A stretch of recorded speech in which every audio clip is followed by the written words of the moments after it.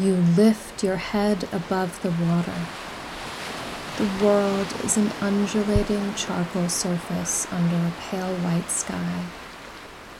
You can see the shore dimly at the edge of your weak, grayscale vision. You take a deep breath in through your nose and then point your round muzzle down into the water. Your mammalian body automatically retools itself for the deep.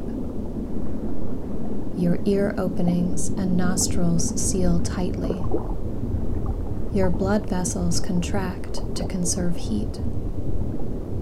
As you dive deeper, your lungs collapse and your heart rate slows from 75 beats per minute to only 4. You are a harbor seal.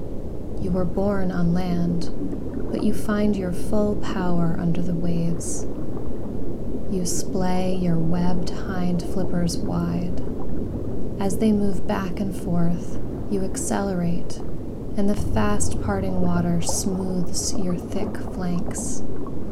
Your fore flippers steer you deftly through the depths. The audible world expands along the currents, and the low electric whine and booms of other seals reach you across great distances. Since there seem to be no predators nearby, you swim with gymnastic pleasure. You rocket all 5 feet of your muscular length straight down, then suddenly twirl around a plume of seaweed. Your dark eyes catch a glimmer of floating light diagonally below you, and you glide over to investigate. Not something you can eat. You move on.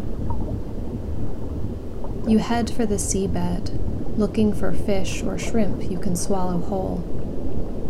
You push your lip forward and backward, using the sensation of water on your sensitive whiskers to scan for movement.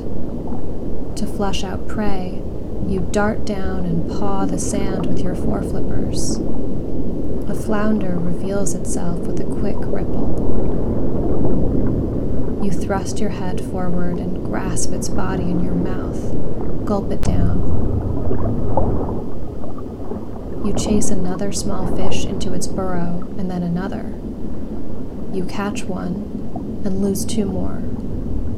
You draw down the excess oxygen stored in your blood and muscle tissues until your body demands fresh air. When you surface, you feel the effort of endlessly hunting 1 and 2 bite meals. Your tired body yearns for the support of firm ground. You swim towards the mass of the shore.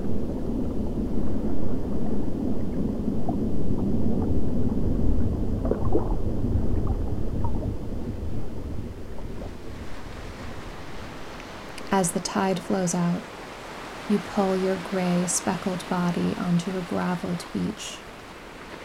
You are alone in the pale light. In the water, you were fierce and balletic, but here on land, your movements are awkward. Your hind flippers, once your swift propellers, are all but dead weight now. You lean heavily on your foreflippers and inch your body up the beach to just below the high tide line, feeling the rocks and gravel under your thick belly. You are no longer a graceful predator here.